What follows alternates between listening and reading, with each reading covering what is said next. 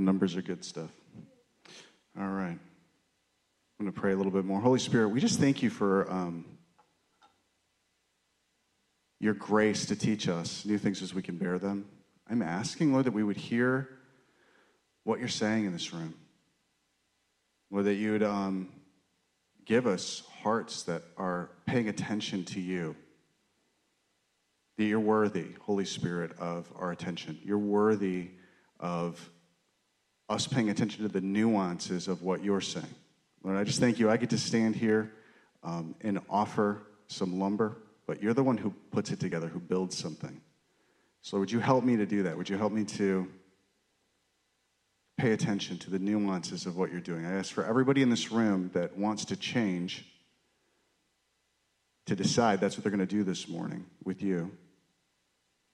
And everybody who doesn't, Lord, to decide that's what they're going to do. I just thank you, Lord. Yeah, that's what you're doing. You're inviting us to either change or to get hard. And you don't decide that for us. So, Lord, I want to change. If you want to change, I just hear him saying, just tell him. You don't have to say it out loud. But you do need to move in your heart to open that door.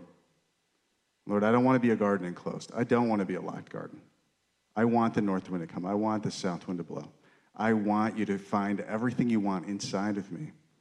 And I want to feed my friends with it and your friends. But I want to be alive. Just tell them, I want to be alive. I don't want to be dull and comfortable and bored. I want to be vibrant and alive and in the war that's happening all around me. I want to be engaged. Just tell them, I want to be engaged. If you do, Holy Spirit, come. Just light on these prayers. In Jesus' name, amen. Okay, so today I'm going to start talking about the Tabernacle of David kind of real specifically. And today the title of the message is The Threshing Floor of God's Sovereignty. So David, he started the Tabernacle of David, and God moved it to a threshing floor, to Aruna's threshing floor, actually. David purchased it with money that God had given David. So David technically didn't purchase it. God technically purchased it because God gave David the money that he's like, I'm not going to offer the Lord a sacrifice. It doesn't cost me something. He recognized that something was flowing through him, and he wanted to be one with God in the establishment of the thing. And so he decided that he didn't want it to not have to require something to flow through him to purchase that threshing floor. If you don't know the story I'm talking about, look up David taking a census of Israel. Okay? Matthew 3, 8-12. Therefore bear fruits worthy of repentance. And do not think to say to yourselves, we have Abraham as our father. For I say to you that God is able to raise up children to Abraham from these stones. And even now the axe is laid to the root of the trees. And I hear the Lord this morning saying, even more so now. This was John the Baptist obviously preaching before the coming of Jesus. And he said, there's a pruning that's waiting to happen. There's an axe laid to the root of the trees. Like God, he's sifting, he's testing, he's finding out who wants to change and who doesn't. And that's really what he's saying. They're like, we have Abraham as our father. We don't have to change. We're good where we are. And he's like, no, you're not. If you were, it'd be obvious. There'd be fruits worthy of repentance. It'd be clear that you've been repenting, but you're not. And understand this. It's about to get cut off. Therefore, every tree which does not bear good fruit is cut down and thrown into the fire. I indeed baptize you with water unto repentance. But he who is coming after me is mightier than I, whose sandals I am not worthy to carry. He will baptize you with Holy Spirit and fire. His winnowing fan is in his hand, and he will thoroughly clean out his threshing floor and gather his wheat into the barn. Whose threshing floor is it? Whose threshing floor? Yeah, capital H, his, God, Jesus. That's who he's. John the Baptist is prophesying the coming of Jesus. He's like, he's going to clean out his threshing floor. That means what's on his threshing floor? Is it somebody else's wheat or is it his wheat? His wheat. He's going to thresh those that are his, is what it means. It says God corrects the righteous. It says he tests the righteous. He corrects sons. This isn't about like, hey, God's going to take the world and thresh the world. It's talking about he's talking to Israel. He's talking to people that thought they were in. He's like, yeah, you are. That's why he's going to thresh you and winnow you to find out how in are you. He will thoroughly clean out his threshing floor. He will gather his wheat into the barn, but he will burn up the chaff with unquenchable fire. Now, David's tabernacle was put on this threshing floor that actually John the Baptist is talking about. How could I say that with such confidence? John the Baptist is talking about David's tabernacle when he's talking about Jesus coming and thoroughly cleaning out his threshing floor? Yes, he is, because Jesus is going to sit on his ancestor David's throne. That's what the angel Gabriel tells Mary when she's about to have Jesus. Jesus rules from the tabernacle of David. David didn't even rule from the tabernacle of David. David set up the tabernacle of David as a worship center, and then he went and ruled from a different place. He wouldn't dare put his throne in the temple, is what I mean. He wouldn't dare put his throne in the tent. But Jesus' throne will be there. Jesus' throne is in the temple. Jesus, he's actually going to clean this tabernacle of David reality out so that the people that are there manifest the government of God. That's what the tabernacle of David is. It's a reflection of the government of God. And it's important to know that it's super specific because it's intentionally something that either you line up with or it shoots you out. Either you bear the weight of the glory of this government or it kicks you out. This is very important to know. So the tabernacle of David is very specific. Now, mankind is very specific about ourselves and very casual about everybody else's authority. Very interested in everybody knowing who we are and kind of lazy about knowing who everybody else is. The tabernacle of David is intentionally designed to break down our pride, our selfish pride, and find out what God is like. If you don't want to come and find out what God is like, it will eventually kick you out. It will eventually spit you out. It will eventually trample you and blow you away with the wind.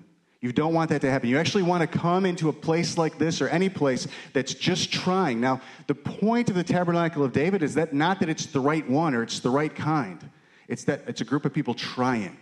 That's all David was doing. He was trying his best to mimic the government of God on the earth, and that very trying had implications. It had necessary requirements. He said, I want you, God. And God said, let's find out. Let's find out. So David, he became anointed to be king as a young man, and then God threshed him for about 20 years, and he became king, and this is what he did. He learned the government of God while he was waiting for the government of God. What are we waiting for? What should we be learning? The government of God. So we could come into this room and think, I'm here to pray, I'm here to prophesy, I'm here to love on the people that are here, but that's not why we're here. We're here to learn the government of God. If we learn the government of God, we will pray, we will prophesy, we will love on the people better than we would if we just walked in the door and tried to do it. If we learn the government of God, we get something called agreement with heaven. Your kingdom come, your will be done. Our Father who is in heaven. Then we get daily bread. You see what I'm saying? We start to get the Lord's Prayer. This is the way Jesus lived. Jesus lived in the government of God and manifested the love of God on earth to the point of a cross. So practically what that means is if you're coming here to try and do church or try and do a prayer room or try and do the Tabernacle of David, and you're not actually here to learn the government of God, you're not doing any of those things.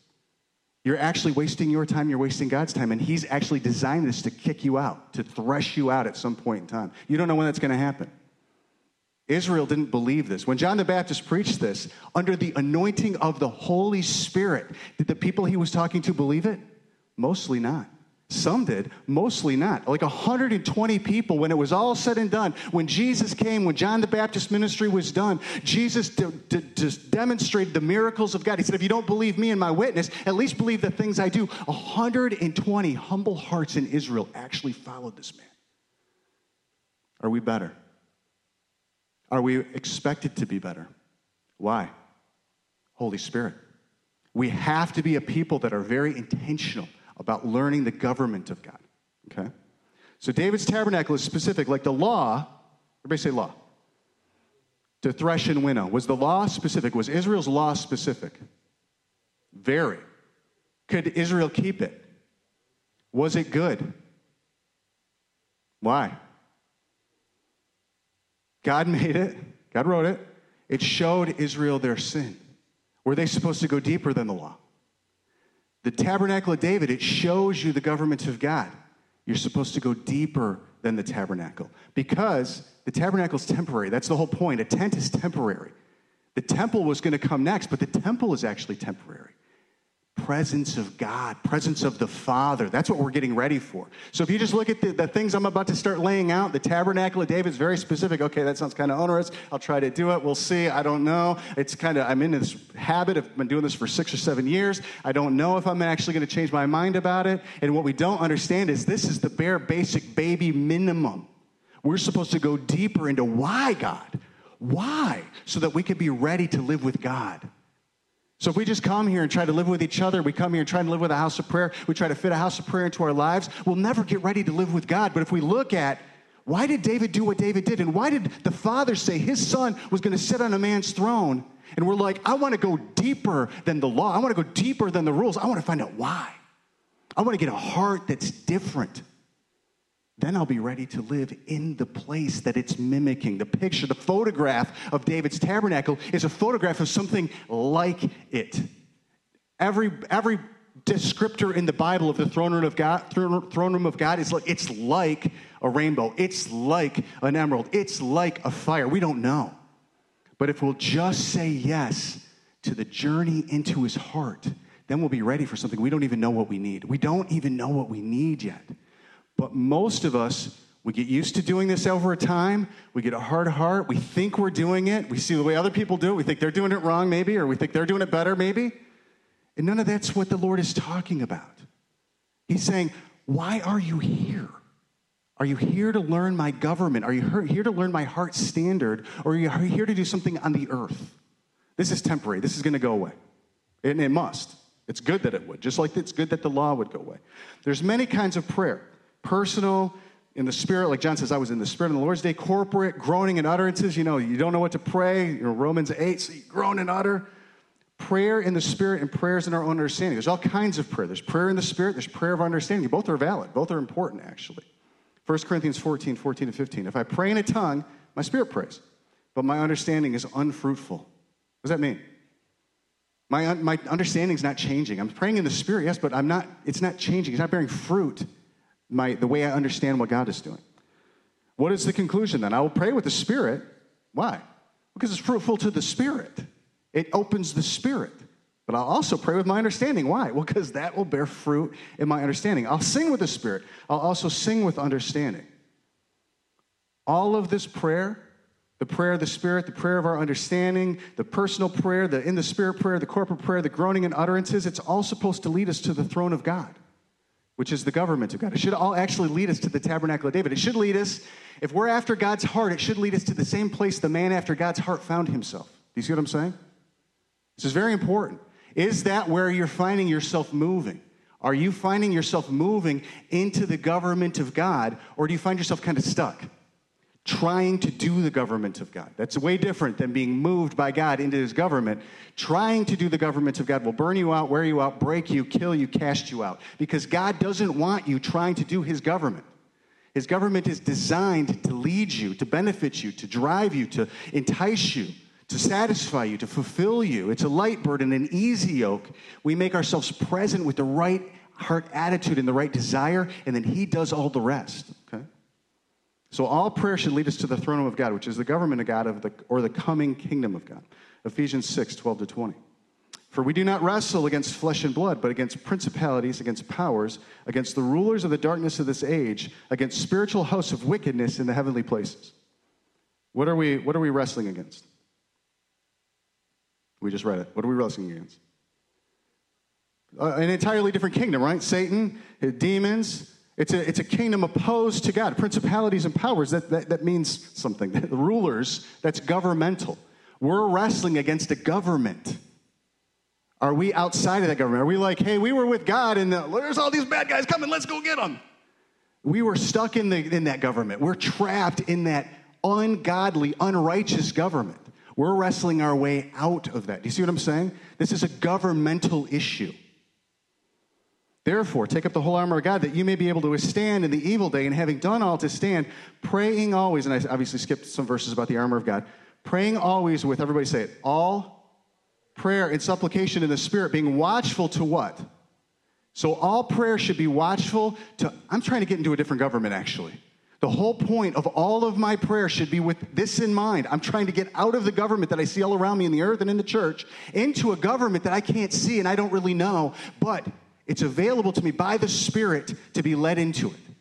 That's the point of coming to a place like this. That's the point of church. That's the point of prayer. That's the point of following Jesus, is a new leadership paradigm, a new value system, new currency, new rules, new law, new rest.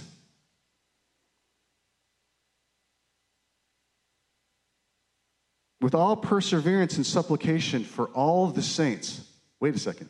Praying always with all prayer about this government that's coming, with all perseverance, supplication for all the saints. Oh, we all have to come to us on our own. We're all at different places in this, and this is going to take some grace, some supernatural help to kind of get into this together. Come, let us go up the mountain of the Lord. There he will teach us his ways, is the way Isaiah said it. And for me, that utterance may be given to me. He says, pray for me, with this in mind. For me, that utterance may be given to me, Paul, that I may open my mouth boldly to make known the mystery of the gospel. Is it obvious? No. For which I am an ambassador. Everybody say ambassador. In chains, that I may speak boldly as I ought to speak. It's like, this didn't cost me nothing, but just like David, it didn't cost him anything God didn't give him either. That's why Paul could do it. Paul couldn't have done it. Paul, good old, hardworking, real smart, Pharisee, got all these things in the flesh, powerful. Paul could never do what he's describing here. He says, I'm in chains by the power of God. Keep this in mind when you do this. Now, an ambassador doesn't do what they want. They do what the government they represent wants. Always. Otherwise, they get kicked out as ambassadors. That's what John the Baptist was telling Abraham's sons and daughters. Yeah, you claim to represent him, but you're misrepresenting him. Be ready. He's got an axe laid to your root. Does he have an axe laid to your root? Yes. I want to tell you the answer is yes. You want him to. You don't want him misrepresented. Does anyone here want the glorious man who died on a cross for us, even though he was infinitely righteous? Do we want him misrepresented? Then we want him cutting us off if we're misrepresenting him, right? That's the heart of the bride of Jesus. It'd be better for me to go than misrepresent him, but change me so I don't misrepresent him. David erected David's tabernacle because he believed in the government of God. It didn't matter how he mimicked it. He, in faith, believed it was worth replicating on earth. David could never give justice to the government of God in heaven. All of David's armies, all of David's strength, all of David's understanding, even the anointing of the Holy Spirit still is not worthy of an offering of the representation of Jesus Christ's government. There's nothing he could ever do to make it just right. He could only do it like. That's why he did it in a tent. That's why it was temporary. That's why even the temple, remember Jesus' disciples, they're looking at the rocks and the stones and all the work that had gone into it, decades and decades and decades and decades of building. And Jesus says, all these are going to come down. This isn't even close to worthy of a representation of what it's supposed to represent. And you're worshiping the representation, but not what it's about. You're coming in here doing it, yes, but you grade yourself on a scale with each other, not what it's actually representing. It's representing something dreadfully powerful. Dreadfully powerful. Dreadfully powerful. Us standing in this place, just desiring to mimic it, has implications. This is dreadfully powerful. This government that we're trying to represent, that we're on the earth. The whole church has no idea that this is true, mostly. Ones and twos, one from a family, two from a city, understands this is the fear of the Lord. I'm calling myself a Christian. There's an axe laid to my root, and it's good. It's good. I'm not going to give God all the reasons it shouldn't be there. I'm going to actually recognize it should be there because he's worthy. Many will enter into the house of the Lord, not caring much how they do. They erroneously believe their participation is a gift to God. It isn't. The invitation is a gift from God. The meek see this and get serious about lawfulness. Lawfulness. Are there any seraphim around God's throne right now being like, hey, Jehovah, by the way, had a good idea. I think we ought to. No, not one. Holy, holy, holy. It sets them on fire. Holy, holy. The elders, worthy, worthy. That chain reaction of the fiery change of the seraphim looking at dreadful power changes the elders to cast down all their responsibilities, their crowns, their families, what's been given to them to be in charge of, their kingdoms, their domains. They cast it at his feet. There's not one person in the throne room of God being like, hey, God, by the way, I think we ought to. He's not interested in what we think he ought to. He wants us to line up with what would bring life to this earth. All the think we ought to is that's what we see in the church and out of the church. All the think we ought to is that's what's breaking everything. Our good ideas are what's breaking the earth right now. So many enter in, they don't really care how they do. They think that they're the gift to the house. They're not. Lawlessness equals doubt in the relevancy of God's government. It's the enemy in the house of the Lord. Doubt is the enemy in the house of the Lord. That's why Tobias was an enemy in Nehemiah's day. Doubt about the relevancy of God's government is the enemy. How do we doubt the relevancy of God's government? Well, when we doubt the thing that he's telling us to do that we don't really want to do is good. Then we're like, I don't know. Yeah, that sounds good. That's good in theory, except for right now I need to do this. That's doubting the relevancy of the government of God. When we're like, he said it, I know it feels like right now we need to do this, but he said it, it's relevant that he said it. That puts you in a place of authority and power like David. David did things that didn't make sense to anybody around him, and he didn't really, although he felt the pain of it, it never outweighed the relevancy of the government of God. That's why it's called David's tabernacle. That's why it says Jesus is going to come rebuild a human being's tabernacle. God is going to come rebuild in a resurrected body that he actually said to his disciples, touch me, because they couldn't recognize him. He was so glorious. They're like, he's a ghost. He's like, no, I am resurrected, but I'm going to come back and rebuild David's tabernacle. Do you care that this thing that we're just saying yes, trying to do, is dreadfully important? Holy, worthy of us walking into it intentionally to understand the government of God. Lawlessness is the doubt in the relevancy of God's government. It's the enemy of the house of the Lord. Many name the name of Jesus but lack order, which means yielding to others just because the other person occupies a role. They lack prophetic insight, not asking and therefore not receiving, just kind of doing what makes sense, whatever seems right to them. David was praying about this on Thursday. Antiphony, lacking antiphony, wanting one language and one speech. Let's all kind of get on the same page. Let's all say the same thing. Let's present a united front to this city. Let's present a united front to the unbelievers. Let's present a united front to the homosexuals. Let's present this. That's Babylon. God's not interested in that. He wants antiphony. I see the beauty of the Lord this way. I see the beauty of the Lord this way. Holy. I'm filled with the dread of what he just showed me, that it's so real and so true and so powerful that it should change me, but it's so, I can't change myself. I'm torn. It's like Isaiah, I'm a man of unclean lips because I've seen the glory of God. We should be walking in here realizing that's what's happening. If you've seen anything of God, this is what's happened to you. But our hearts are hard. We're dull. We're filled with the Spirit. Isaiah, we have something Isaiah really didn't have access to, which is a community of people filled with the Holy Spirit. Isaiah is a lone man trying to bring something forward that wanted to kill him. You've been given so much more. So much more. And integrity, lacking integrity. Many name the name of Jesus, but they lack integrity. Many who are sincere are lawless, though they love the law as they interpret it, just like a Pharisee. Love the law the way you understand it. Love the tabernacle of David the way I understand it. It's opportunity for me. It's an open door for me. Yeah, it's cool. It's new. It's unique. That's not the tabernacle of David. The tabernacle of David erases your humanistic, fleshy identity and superimposes a supernatural government on top of you that all of the world hates. That's the tabernacle of David. In fact, it says in Revelation 13, these are the three things Satan's going to blaspheme through the Antichrist. His tabernacle, those who dwell in heaven in the name of God. If you really love the tabernacle of David, you love martyrdom. That's what you signed up for. That government is resisted by the government of the earth and the government of the church, just like it was in Jesus' day. It's resisted. We are to be ambassadors of God's kingdom that is emerging in an unseen fashion from its subjects. That means a lot. I'm going to say that one more time. We're ambassadors, everybody say ambassador, of a kingdom. Everybody say kingdom. We represent a government that's emerging. It's coming in an unseen way from the people that represent it. That's what an ambassador actually is. That's what we are.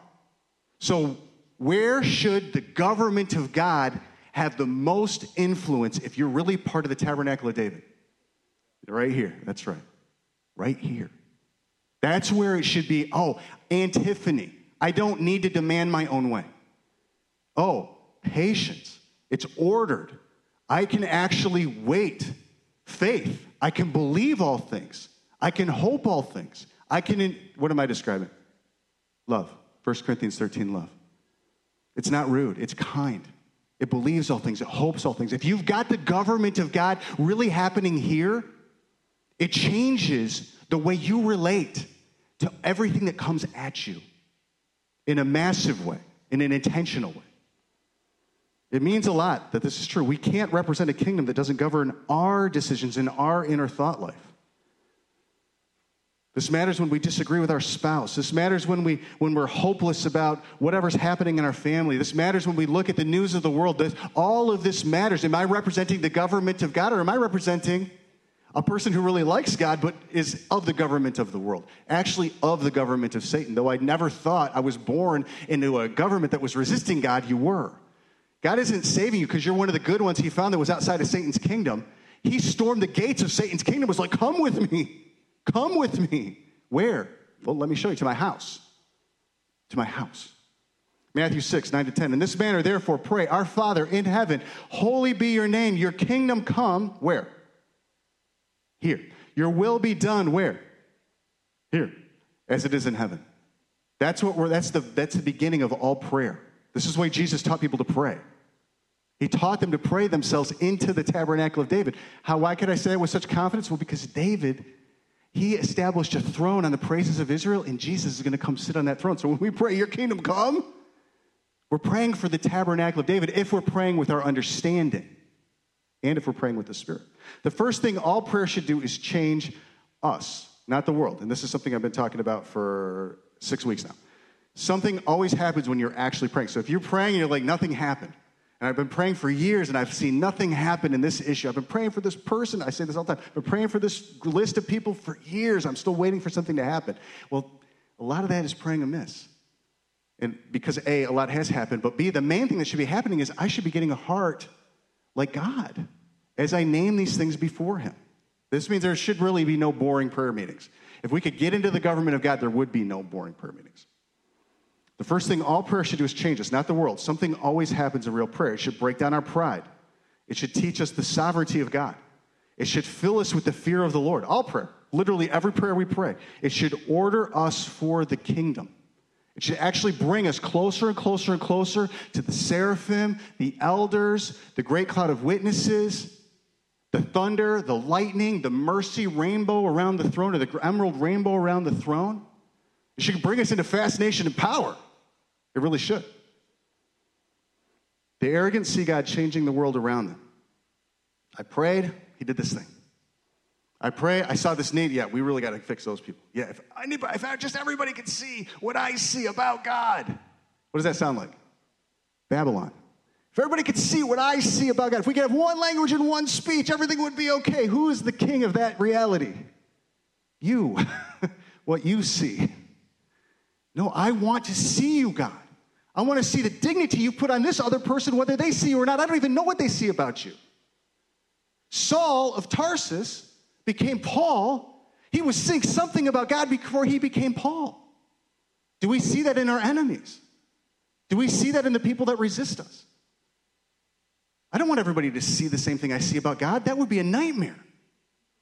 I want to see what God has to show me, and I want to hear what he's got to show you, and I want that to lead me to say, worthy. I want to give you that too, God. I want to see that too. This is the government of God. Now, practically, what this means is there's a certain way that we should be coming to this prayer podium. There's a certain way we should be standing on this stage.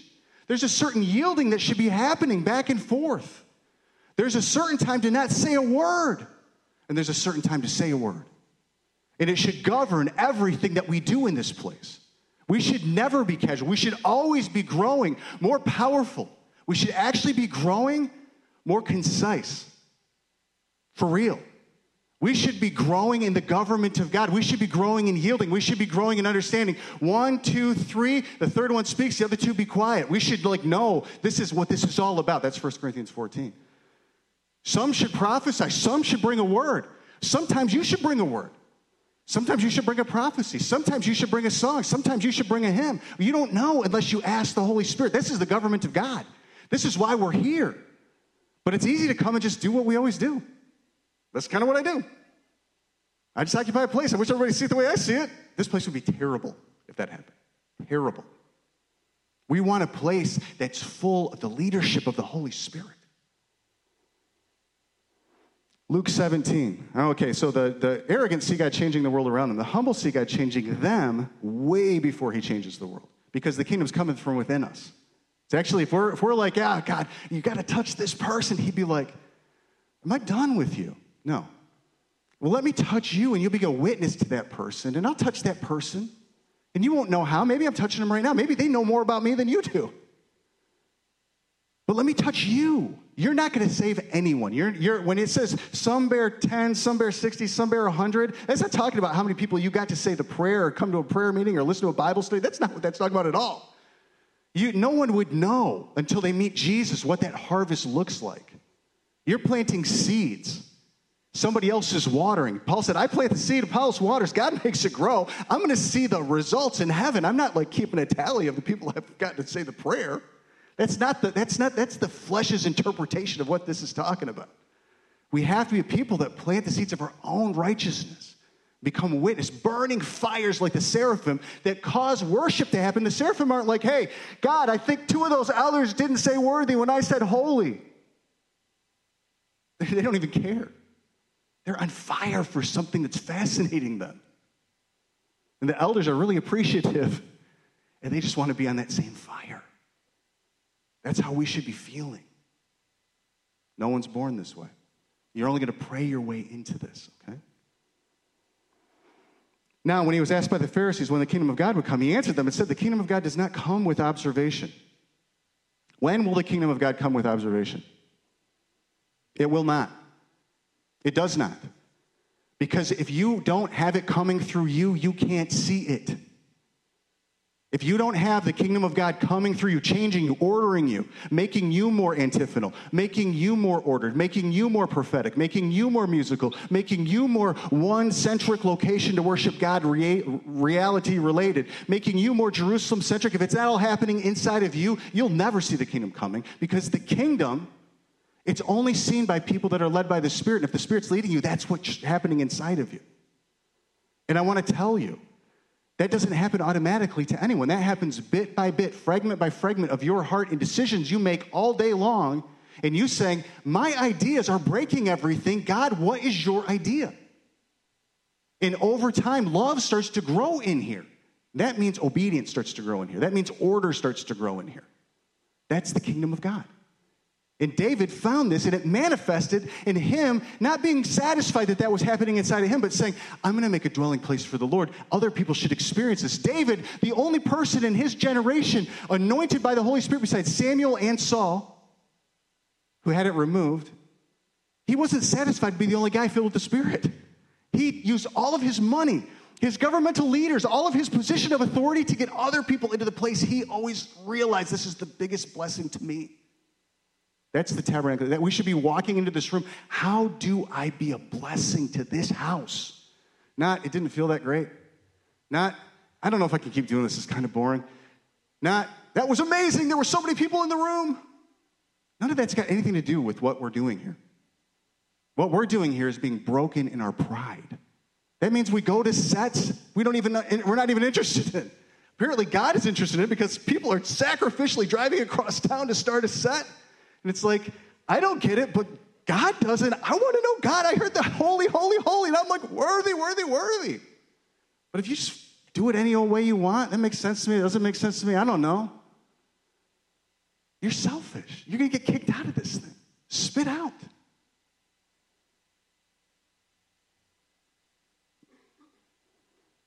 Then he said, Nor will they say, see here, see there, for indeed the kingdom of God is within you.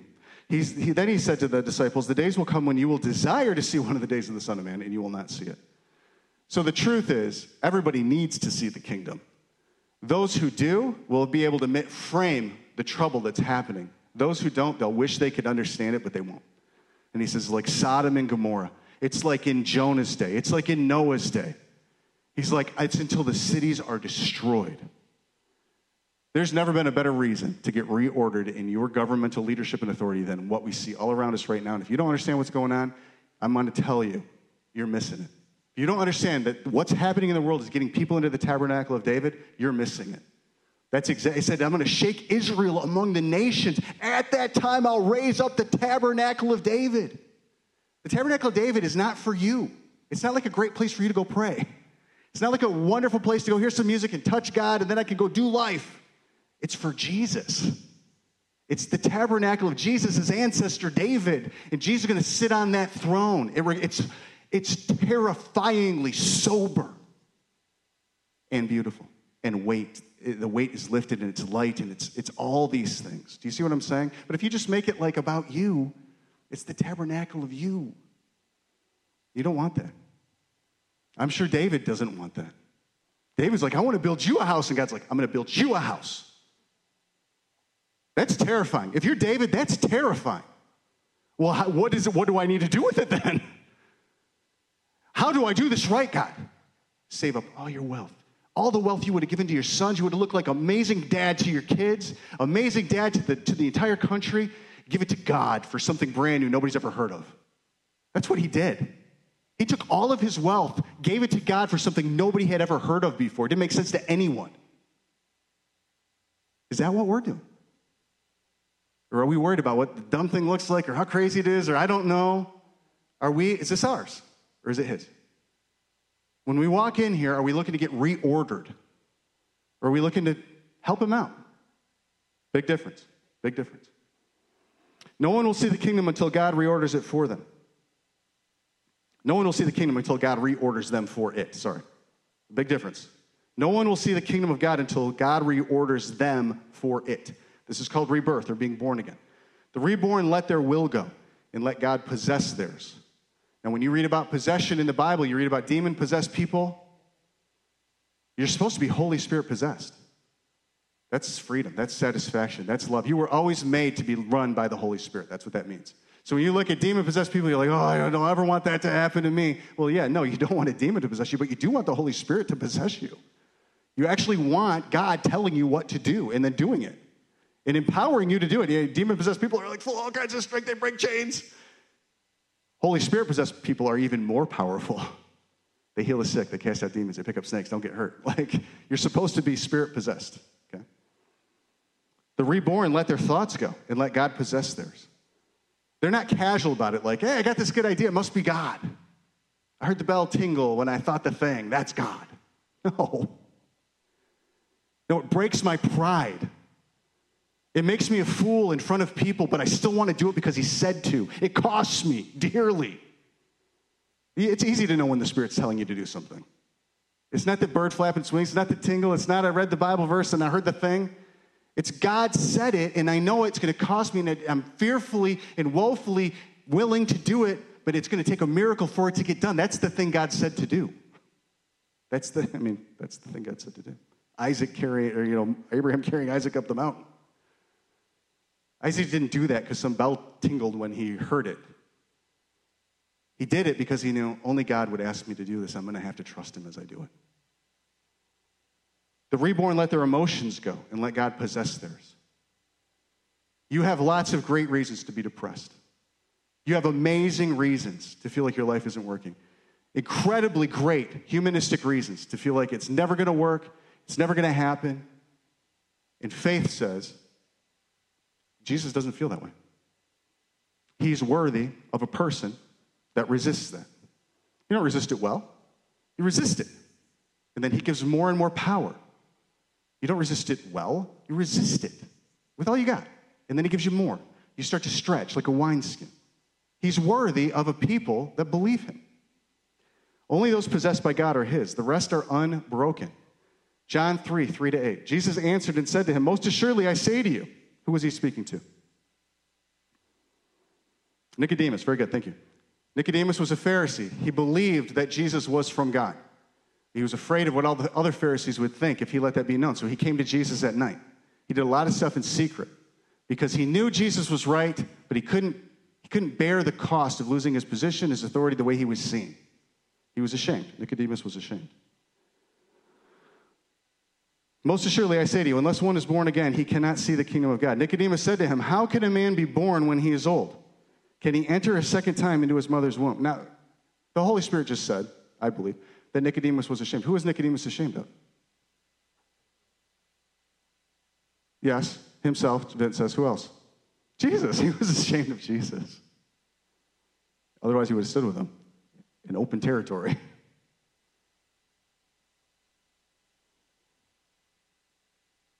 How can a man be born when he's old? Can he enter a second time into his mother's womb and be born? Jesus answered, most assuredly I say to you, unless one is born of water and the Spirit, he cannot enter the kingdom of God. That which is born of the flesh is flesh, and that which is born of the Spirit is spirit. Do not marvel that I said to you, you must be born again. The wind blows where it wishes, and you hear the sound of it, but cannot tell where it comes from and where it goes. So is everyone born of the Spirit. Unless you're born again, unless you're broken and reordered, you can't see the kingdom at all. And if you want to enter it, you have to let that brokenness and reordering get rebuilt into the leadership of God. You have to be possessed by God to come into the kingdom. Jesus, just as the law shows us sin, just as the law, I misspoke and said Jesus, just as the law shows us sin, but Jesus does show us that too. But the Spirit deals with the sin. So the law shows you the sin. Mankind can never deal with the law. The Spirit deals with the law. If the Spirit of Jesus possesses you, you go deeper than law. You've heard it said, don't murder. I say, if you're angry at your brother without cause, you're guilty of murder. Jesus goes deeper. The Spirit goes deeper than the law. So the Tabernacle of David shows us our rebellion or separation from God, and then the Spirit deals with it. So when you hear about the prophetic nature of the Tabernacle of David, or the antiphonal nature of the Tabernacle of David, or the central location nature of the Tabernacle of David, or the order of it, the governmental order of it, you should be like, that's impossible. And then, but God. And let the Spirit take you deeper. Do you see what I'm saying? Because it's easy to water it down and be like, well, yeah, I mean, that's the way David did it, but David was David, or that's the way Jesus says it, but Jesus is Jesus, and this is just me trying to do it, so I'm just going to kind of do it lawlessly the way I can. David didn't do it the way he could. He did his best to do what God told him to do. That's different. Do you see what I'm saying? Now, it might sound like or at least to me, maybe it doesn't sound this way to you, but to me, to my flesh, it sounds like, God, it just sounds so onerous. Got to do it. But he's like, no, what I'm talking about is freedom. What I'm talking about is purpose, something to do here.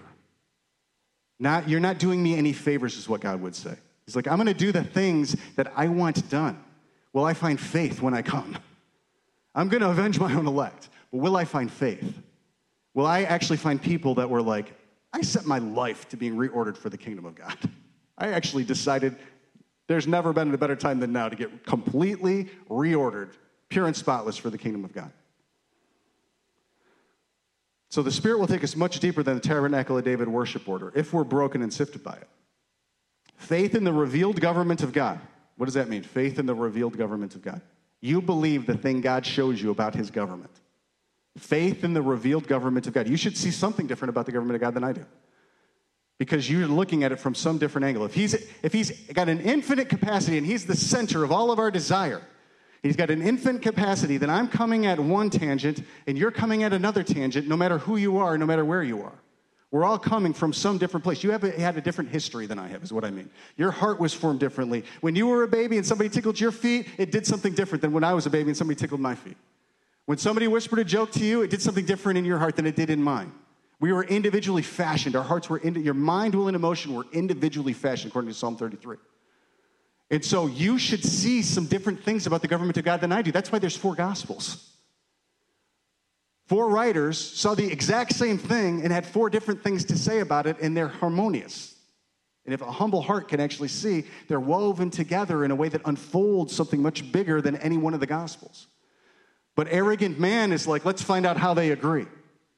Let's make them all one speech, one language. That's Babylon. You don't want to do that. You don't want somebody to teach you out of the mystery of the gospel. Paul's like, I want to expound on the mystery of the gospel, not condense it. I want to expound on it. Pray for me that I could expound on it. Do you see what I'm saying?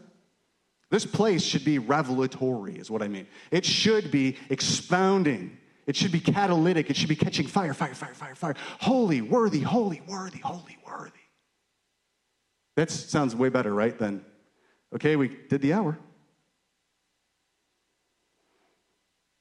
Faith in the revealed government of God, or lawfulness, that's what that is. Lawfulness just means I believe in the way he orders things, that it matters more than what makes sense to me, is what matters most. When we see the order, antiphony, prophetic nature, and integrity of the Father's rule revealed in Jesus' testimony and ministry, and have faith that he is the Son of God. So you hear people say, you just got to believe he's the Son of God. Well, that means a lot. You believe he's the Son of God, then you believe every single thing he did, you have to do if you want to be with him. And then you realize, I can't. And then you get yourself to asking and receiving. If you really believe in Jesus, you do the Tabernacle of David. Because David believed in Jesus. He said, the Lord said to my Lord, sit at my right hand until I make your enemies footstool under your feet. And Jesus is like, how did David say that? How did David say to the Lord, my Lord, sit at the right hand? You know, he's like, David got this.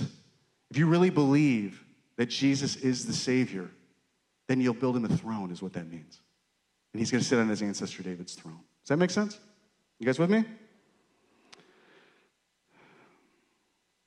David saw the throne room of Revelation 4 and then went to ordering all of his life to agree with it. This is the bottom of page 2.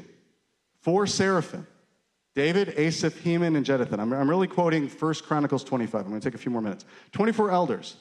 So David, he appointed the sons of his military leaders, Asaph, Heman, Jeduthun, plus David. Their sons were broken into 24 teams. This is the 4 seraphim and the 24 elders. David we don't know how. It says, by the ordering of God's hand upon me, he made all of these things manifest. Like, he told people about these things, and people be like, where'd you hear that? And he's like, God told it to me. When people asked Paul, where'd you get the gospel? Paul said, Desert of Arabia. God told it to me. Now, why do people believe Paul? Because of a life manifesting the fruit of the leadership of the Holy Spirit. Why do people believe David? David turned everything around. Saul was lawless. Saul did whatever he thought was best for him, broke down all the protection of Israel, broke down all the security of Israel, broke down the economy of Israel, was selfish, broke people, killed all the priests in Shiloh. And they saw something different in David. They're like, I want to be a part of this. They recognized authority because there was revelation. Or is that what we're coming here to do? I want to hear authority in this room. Maybe I more times than not, I've heard authority, and I'll just use Alia as an example because she's a young person I've known for a long time. I hear authority come through Alia often because she sees something. And I'm like, I want to order my life to agree with that. You guys have experienced the same thing. If we're listening, we'll hear authority, and it will humble us, it will quiet us. It will actually get us to take a step back and be like, yeah, God, move. Way better if you move than if we move it. Way better for you to drive it than us push it. So David saw this throne room of Revelation 4. And I just say Revelation 4. Obviously, Revelation 4 was written a long time after David was alive, but he saw the same reality that John saw. Holy, worthy. Prophetic declarations taught to the willing to be changed. That's what holy and worthy really are. When you hear the seraphim saying holy and the elders saying worthy, that's really talking about a spirit of prophecy and a willingness to be changed by prophecy. It says in 1 Thessalonians 5, don't despise prophecy. Test it. Find out what's good. Let it change you. You want to be changed. You don't want to come here and be like, I didn't already know that, so it must not be true. That's what arrogant people do. Unsaved, hard, getting cast out. Did God really say that? Trying to do the Tabernacle of David, listen to me. If you're looking at the notes, you see it's all in caps. Trying to do the Tabernacle of David is lawless. It's trying to replicate something flesh can't replicate. It's illegal. Letting the Tabernacle of David change you, instruct you, and order you is called rebirth. So coming here and trying to mimic the Tabernacle of David, that's not what we're trying to do. We're coming here believing that the Tabernacle of David is relevant, that David is the ancestor whose throne Jesus is going to sit upon, that Jesus is going to rebuild this worship order because the prophet said so, and saying, I believe it, and doing the best we can with what we have, believing he will change it over time and that it will go away eventually because he wants a temple and then he wants the presence of the Father on earth. So when are you going to sign up to get reordered so that someday you have a capacity for the presence of the Father on earth? I'm like, today. 2011, I was like, God, give us one of these things. This doesn't look at all like I thought. I literally thought it would look like IHOP. That's what I wanted. And God has matured me over time. That was a very immature desire. And God's like, I have something so much better for you. Something so much more interesting. Something so much more you. If you make it about me, you're like, God, I want you to build you a house. He's like, I'll build you a house. But if you're like, God, thanks for the house. Give me the keys. See you later. He's like, you're out. You're out. Or you're just like, walk into the house, throw your backpack on the couch, sit down, wear the chips. You don't even care. You're just here. You're welcome, I came home. Mostly we come in this room this way. I want to tell you, mostly we walk in the room this way. You're welcome, I came home, God. He's not okay with that. Not okay with me doing it. I'm assuming he's not okay with you doing it. The Tabernacle of David is entirely and superficially like the law. About authority from heaven, manifest in those who have revelation of it, reordering the humble and sifting out those who trust in their own strength, ability, and talent, the unfruitful. If you hear about the Tabernacle of David, what it is and why it is, and you're like, I'm going to try to do that, and I don't really want to change, I just want to be good at it, then it's designed to sift you out. If you hear about it, and you're like, that's fascinating, I don't understand it, I want you to open it up to me. Make me like it. And you come here on an adventure, an exploration of his heart. Why, God? Do you see how a prayer meeting would be a little bit more fun that way?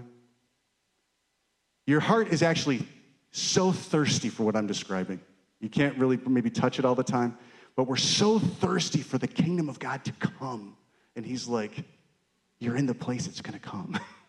It's going to come through you. Stop looking out the windows. Turn to me. Stop looking at the persecuted church. Turn to me. Yes, pray for the persecuted church. You're going to get persecuted too. Stop looking to Israel. We prayed it. It's not happening. We prayed it. It's not happening. No, turn to me. Let me change you. I want to witness for my people. I want to witness for Israel. I want a holy, holy, holy, that they say worthy. I want a holy, holy, holy that rings through the atmosphere so they would say worthy. I don't want you to witchcraft them into the kingdom. I want a holy, holy, holy so they will say worthy. For the persecuted church, I want them to hear a holy, holy, holy so they say we're not alone. We're not alone. We pray from our high and lofty, secure place about them getting an American life. They're all alone. They would never want that if they were really holy. Most of them probably do want that. Just being persecuted doesn't make you holy. It's how you react to persecution. That's what makes you holy. He wants a holy, holy, holy.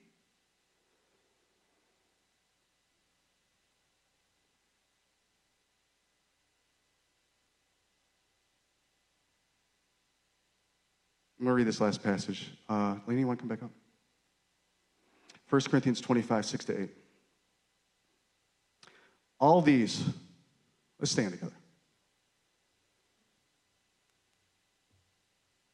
Do you want to get reordered? Do you want to come into this place to get reordered? Or do you want to come because you're a leader?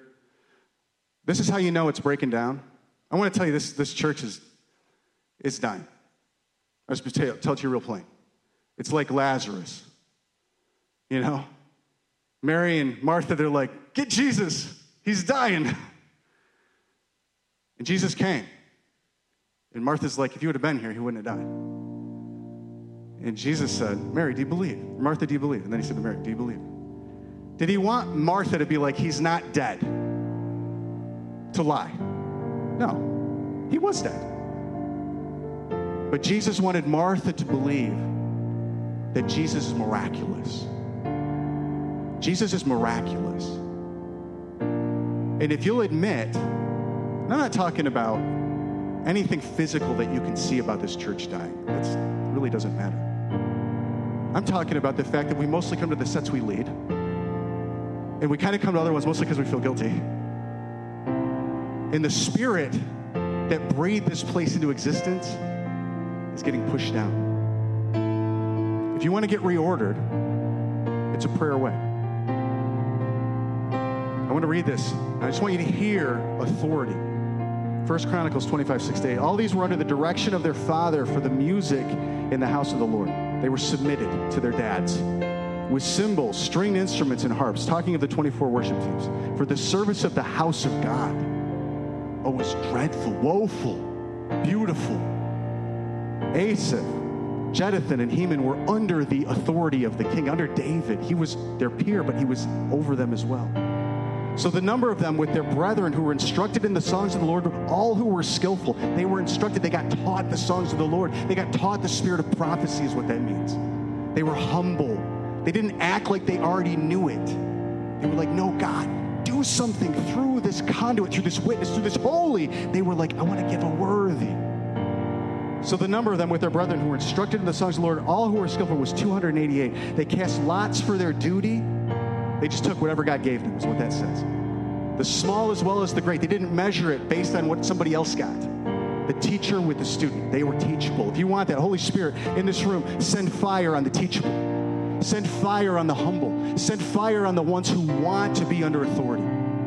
God, cast out the rebellious. Cut my legs off if I'm misrepresenting Jesus right now. I cast out the rebellious. He deserves a pure and spotless bride. Come, Lord, manifest the holy fire of God in this room. Bring it down, Lord. Stir us up, God. Don't let our love grow cold, but God, it's cold.